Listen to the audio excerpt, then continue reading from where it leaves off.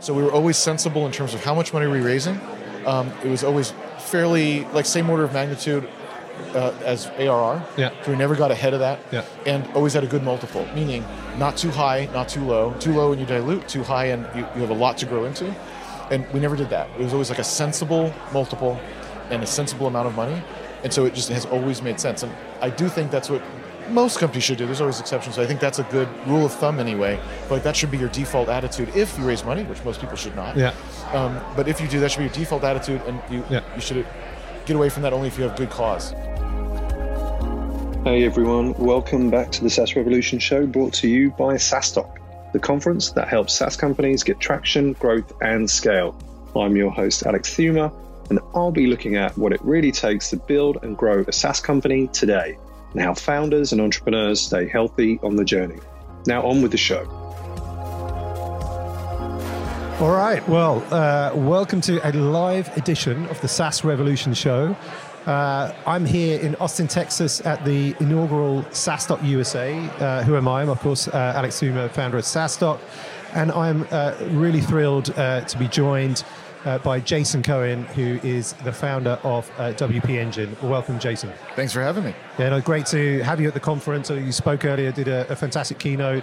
First-time speaker at SaaStock. I've been watching a lot of your content for a number of years, and you're a serial entrepreneur.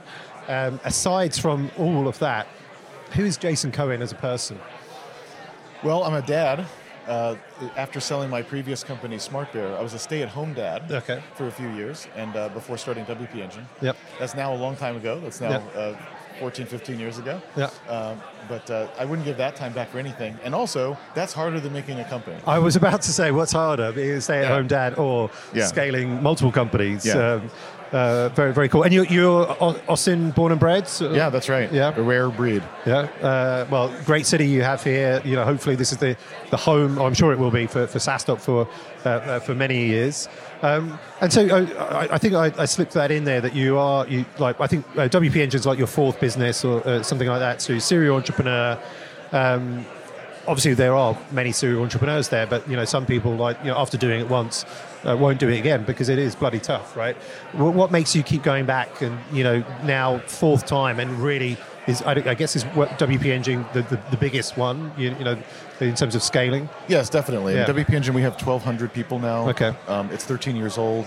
We have over 200,000 customers. Yep. So yeah, it's definitely the largest by far. I mean, I think the reason I started, subsequent ones are the same as the first one and the same as a lot of founders, which is you just do. Yeah.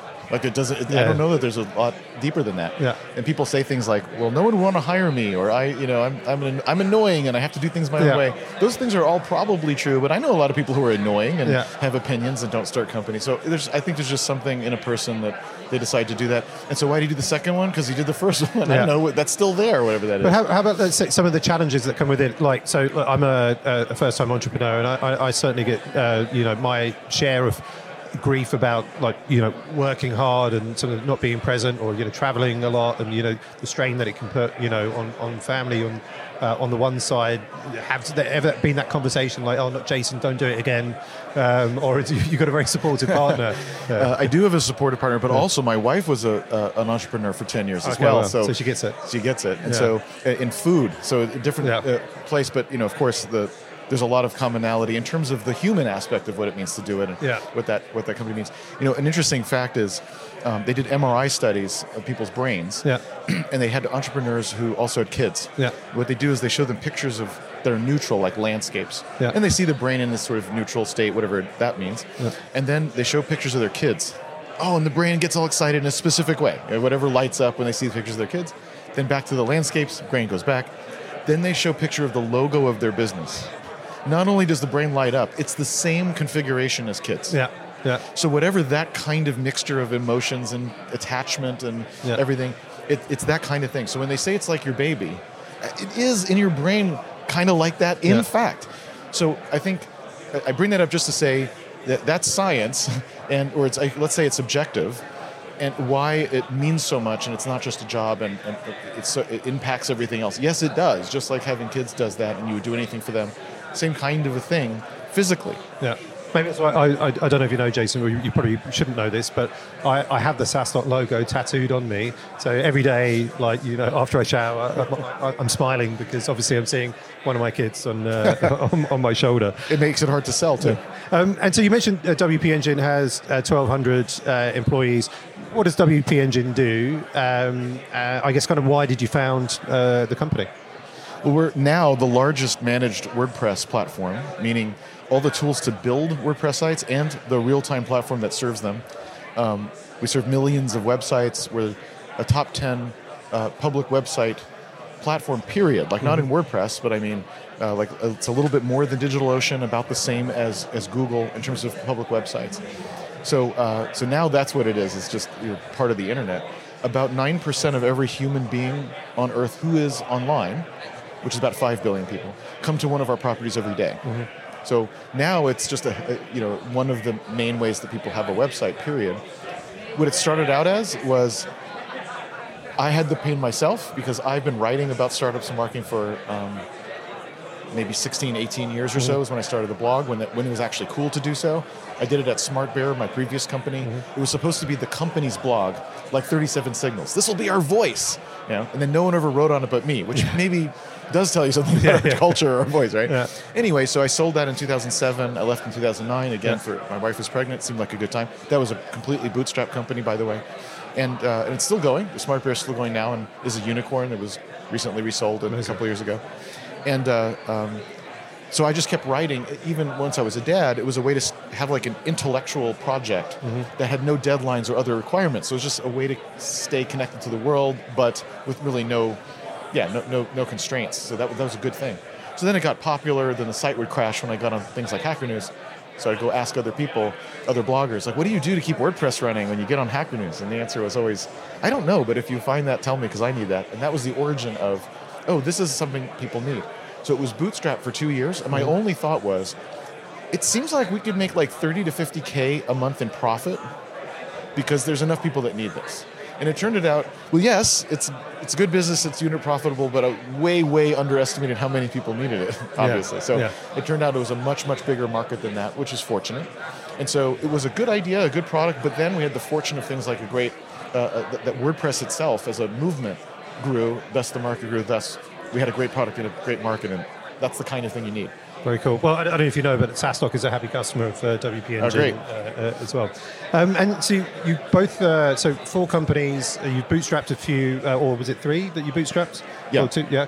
But WP Engine, venture-backed, raised a bit of after about capital. 2 years, the opportunity became clear, and I wanted a different path. Yeah. Because, of course, raising money, different constraints, different things you're trying, different goals. Yeah. And so it was a combination of having bootstrapped several times already, a combination of this is a new game, a different game, so I want to try a different game, and just a place in my life. Yeah. I want a bigger team. I don't want it to be just me. I don't want to, because I want to be home more, and et cetera. Yeah. So a combination of personal things and what the company could be. Also, again, the market became obviously huge, which is another factor you have to do if you raise money, because if you raise money, institutions need to see you become a unicorn or possible to become a unicorn for the math to make sense. So, but this one, it became clear over time, like, this is one of those. Yeah. And of course, it did. And so those factors together, I decided to raise money. Now, but at first I only raised $1 million. Yeah. And so it's not like went out and it wasn't nuts. Yeah. So we were always sensible in terms of how much money we were raising. It was always fairly, like, same order of magnitude as ARR. Yeah. So we never got ahead of that. Yeah. And always had a good multiple, meaning not too high, not too low. Too low and you dilute, too high and you have a lot to grow into. And we never did that. It was always like a sensible multiple and a sensible amount of money. And so it just has always made sense. And I do think that's what most companies should do. There's always exceptions. So I think that's a good rule of thumb anyway. But like that should be your default attitude if you raise money, which most people should not. Yeah. But if you do, that should be your default attitude, and you should get away from that only if you have good cause. Maybe just to elaborate on that comment, like most people should not raise money because sometimes it's a bit more glorified and gets more attention when you raise capital, and some startups will go in there just looking to raise capital out the bat. Why should you not do it? Well, it gets glorified if you read TechCrunch, and if it does not, if you read 37 Signals blog. So you might want to pick which bubble you're in. And I mean that in a good way. Of course, there's bubbles of people who think this, think that. Of course. So you should pick a bubble of people who are like-minded, and so that you have positive reinforcement. And anyway, if you're outside the bubble, you'll get quote-unquote advice and ideas that may be inappropriate for you, not because they're bad or wrong, it's just not for you. So you should pick a bubble. That's right. Anyway, well, the fact is that almost no company is funded. Like only a few companies get funded a year relative to the number of companies. There's like 1 million companies get started a year, and literally, right, in the world, and how much get funded? 1,000 maybe. So first of all, it's just not the normal way. So the status quo is it's not right. Yeah.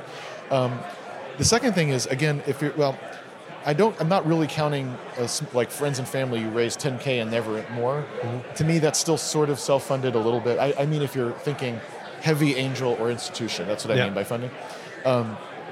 Because as soon as you get into an institution, the math of their portfolio is such that you have to be able to get big, because so many things will fail or not return enough. So they need the big ones. I mean, this. The big ones need to return enough. So how many companies can be worth $1 billion, should be worth $1 billion or more? How many can get to 100 million in revenue? The answer is almost none. Yeah. And that's not a bad thing. That is not a negative statement in the least. It's just most markets aren't that big, and the product or niche you've picked isn't that big. So what? So just don't. Why did you say it should? That's your fault for saying that. Whereas you could have a company that's throwing off $1 million in profit a year that you as a founder can just put in your pocket. Yeah. Because it's doing $5 million and putting $1 in your pocket after everything else. I mean, what the hell's wrong with that exactly? I don't know, because you read TechCrunch? Well, don't read TechCrunch then. That's the problem, I guess. Yeah, I know a founder. He's been on the podcast. He's got a 100 million ARR business, and I think they're doing something. I'm pretty sure it was right. 50% net profit. He owns 100% of the business, and he is taking a lot of that net profit every year. You know 10 of those guys? No, that's my point. So it's that sometimes happens. Wonderful. Yeah. Well, that's not usually what happens. So what are you doing? It's sort of like saying, well, Apple did this. Who cares? Yeah. What, are you going to be like Apple? Yeah. No. And that's fine. Why should you do that? No, absolutely. Absolutely. Yeah. And I think, it's easy to get caught up in what other people are saying or thinking. And I say, it's fine to be caught up in that. I do, too. I care what other people think. I wish I didn't. But so pick a bubble. So you were second on stage today, did a keynote at SaaStock. Can you tell the audience that are listening what was the keynote about, and maybe a couple of takeaways? We will be publishing the talk on YouTube, but for those listening to the podcast, what were the learnings and takeaways today? Yeah, so it's about how to build a practical strategy that involves the whole team. Mm-hmm. And I love the topic of strategy, by which I mean how are you going to win? Mm-hmm. And you figure out how you're going to win. It's always an amalgamation of things like we have to lean into what we're strong at. Again, these things are obvious. Yep. Lean into what you're strong at, sidestep rather than try to deal with weaknesses. You have to deal with things like the competition, but not focus on them. You want to hopefully have tailwinds that's in your market rather than trying to go up against a trend that's happening that makes it harder. And it needs to be self-consistent. Mm-hmm. A lot of times, we say, we're going to serve this customer, but then you look at the bug tracker, and there's all kinds of bugs that are not relevant to them, and you're fixing them anyway, and that means you're wasting a lot of time and moving at a fraction of the speed you could be moving if you knew to close half of those because they're wrong. Mm-hmm. On the other hand, when you say strategy, so much of it is academic. Make a SWOT, people say. Mm-hmm. And I think that's ridiculous, because I don't know anyone who's made a SWOT, and if you don't know what it is, who cares? Yeah. But I don't know anyone who's made one and said, wow, that was so insightful. Now I have a great strategy. I also don't know people that make a SWOT and then 3 months later, they're wrestling with, do we do this feature or that feature? And then they consult the SWOT. Yeah. They don't. Well, if it's not insightful and you're not using it to make decisions, it's not strategic. Or it's just, it doesn't mean it's stupid, not at all, but it's just not quite the right tool. It's maybe academic, but not useful. So a lot of strategy stuff is academic and I think not practical. So the talk is, here's what I think is a practical thing. We've used it lots of times, WP Engine, on individual teams, all the way up to the whole company. Mm-hmm. But it's simple.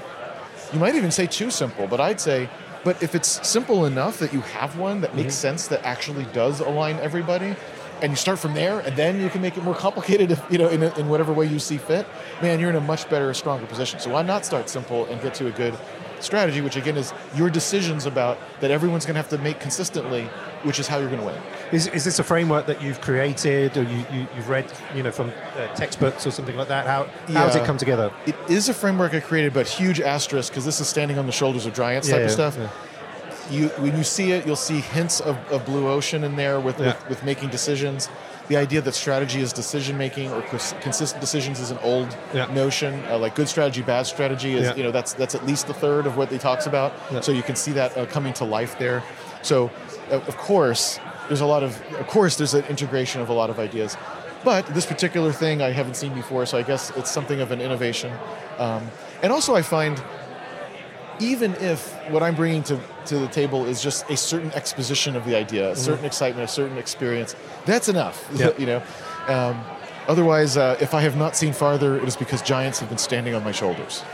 I think when our MC introduced you, he mentioned that you've pretty much done, I think, like all of the C-suite roles in WP Engine. I don't know if that was accurate, but obviously being founder, CEO, CTO, I think there was a whole gamut more that I'm sort of leaving off there.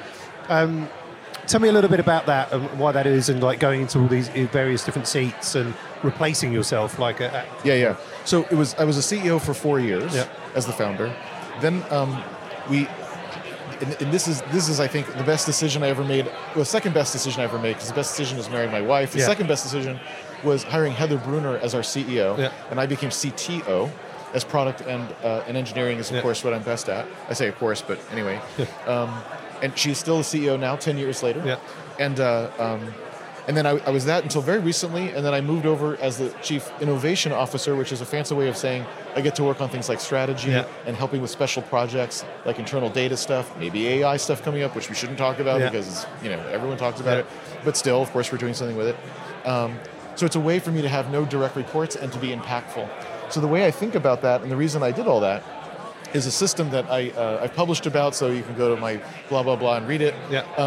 So I won't belabor it, but I'll just say it's an intersection of what do you love to do and what are you good at, and what the company actually needs done, which is a big thing founders often forget because they just do what they want. And, and so I use that, and I know it sounds simple, but I do use that, and I have used that over time to make these very big decisions. And that's kept me in a place where I'm not burning out and where I'm contributing and all this nice stuff. Very cool. So we're going to move into the quick-ish fire round here, Jason. So we'll go through this. What one thing has moved the needle the most for you in your career? Focus. When you can say no to things that are not the most important things, it's amazing how much faster everything seems to move. In fact, the strategic talk I did today, I don't want to belabor it because you'll just go watch the video. I don't have to repeat it here, but a lot of it is about that. It's about like if we are just going in the same direction on the same things, like we'll go so much faster. And, but it's so hard. You don't want to say no to any good idea. You don't want to say no to any customer, especially if they're already paying you money.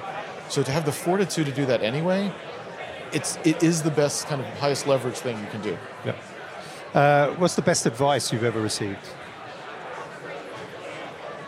I think. It's just so dumb because it's so commonplace. But when people say be yourself, I would say that with a caveat, because you can't completely be yourself if you're, say, the founder or an executive, because you can really cause a lot of trauma if you're flailing around, having every emotion and every thought in your head flying around at everybody else. That's actually quite disruptive. So in that sense, you can't necessarily always be completely open or be yourself. But the notion that you have, whatever your personality is or your strengths, the notion of like, rather than saying these are weaknesses, I have to fix them, the notion to say, no, those are my strengths, those are my superpowers, and so I'll put myself in a place where that's needed, that's wanted, that's useful, and I'll sidestep. There's many ways to sidestep. I won't build that kind of business, or I'll hire other people who will have this responsibility. There's many ways to sidestep it, rather than quote unquote fixing it. It is possible that you have some weaknesses that are so bad, so destructive, you have to bring it up, not into a strength, just like file it off so it's not so horrible. Maybe it goes just to neutral, right? Occasionally. But mostly you should be just focusing on those strengths. And so in that sense, to be yourself and to lean into that and make decisions around you that do that. Although, of course, this is not new advice. To me, it's an S-tier piece of advice. Okay. Biggest failure that you've made and lesson learned from that? This is always a real disingenuous thing. You have a really successful company. It's like, what failures? It's like, I don't know. I guess it was fine. So instead, let me pick a useful, instructive failure. We tried to do an affiliate program early on, and it didn't work at all. So our conclusion is affiliates are not going to be good for us. then maybe 4 years later, with a new head of marketing, he was like, I want to try affiliate program. We're like, it doesn't work. So he said, well, let me just try it anyway. And of course it worked. And so the nice learning there is, failure is kind of like in quotes, like, I don't know, like maybe something that didn't work works later, or works if it's someone else. Maybe you're not as smart or good as you thought you were. And that's really useful, because a lot of times in startups, there's things that fail. This feature, this marketing channel, lots of things like that are failures. It's kind of neat to know, might not be a permanent failure. You may not want to try it immediately. Something's got to change. Time has moved, market has changed, new person's doing, something's got to alter, so you're not just repeating a failure that's down. But if something substantial has changed, hey, maybe it's still on the docket. So that's a useful way to realize not every failure is permanent. What do you think, in your opinion, would be like the hardest thing about scaling a business in 2023? I think right now it's the general malaise that I feel everyone has. And I can't tell how much of it is like a COVID hangover that we still have, where we're still traumatized by all that. I don't know how much of that is the work from home stuff, which even if you like that most of the time, that doesn't mean that's not causing you other kinds of effects. Or just the fact that we're in general not seeing each other, or people who are more extroverted and do get energy from people aren't getting that. So so how much of it is caused by what? I have no idea. But I do believe that across the board, there's malaise, there's anxiety, cortisol levels are up, people are not as happy. And that is tough, because if you combine that with being at scale where everything's harder, especially people stuff, and then you combine that with work from home or work virtually or whatever, so that again, it's even harder for those types of things. You could argue it's fine for writing code, but I don't think you can argue for social connectivity that it's better to be apart like that. And I'm not saying that means you got to go to the office. I'm just saying, surely that's a negative downside, is like it's a lot harder to do that. And so if you have malaise, this can't be good for that. So I feel like trying to continue to scale, have a culture, be upbeat, man, it is tough right now for that. Well, Jason, like we said for the audience, if they want to see the full keynote, they can see it on SaaS.'s YouTube channel. Really appreciate you being a great guest on the SaaS Revolution show today, live at SaaS.USA. If people want to reach out to you, listen to the podcast, how can they connect? Like, where are you active? Yeah, so the writing, including some of the stuff I mentioned, is at longform.asmartbear.com. And that's what I am on Twitter, asmartbear. That's the name of the previous company, so that's where that identity comes from. So I didn't tattoo it on my ass, but I did. I do have it tattooed in my Twitter, I guess. Very cool. And I guess, allow me for the final question. Why did you call that last company a Smart Bear? Well, the company's called Smart Bear, and I was just it's from a novel, a John Irving novel called Hotel New Hampshire, which is a sort of semi-surrealist novel where bears factor a lot. In fact, there's one person who wears a bear suit. But that person, even in the bear suit, they feel probably more like themselves being in the bear suit, which is a nice metaphor anyway. Maybe not even a metaphor, maybe real. And one of the lines in the book is, a good smart bear makes all the difference. Very cool, very cool. Well, thanks for sharing that. Thanks so much, Jason Cohen. Really appreciate it. Thank you.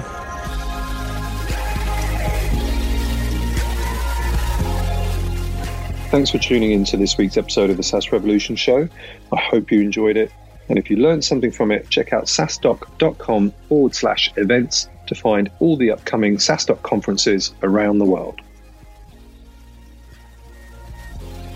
Want exclusive SaaS content and actionable insights to grow your SaaS? Join our community of over 36,000 SaaS founders at sasdoc.com.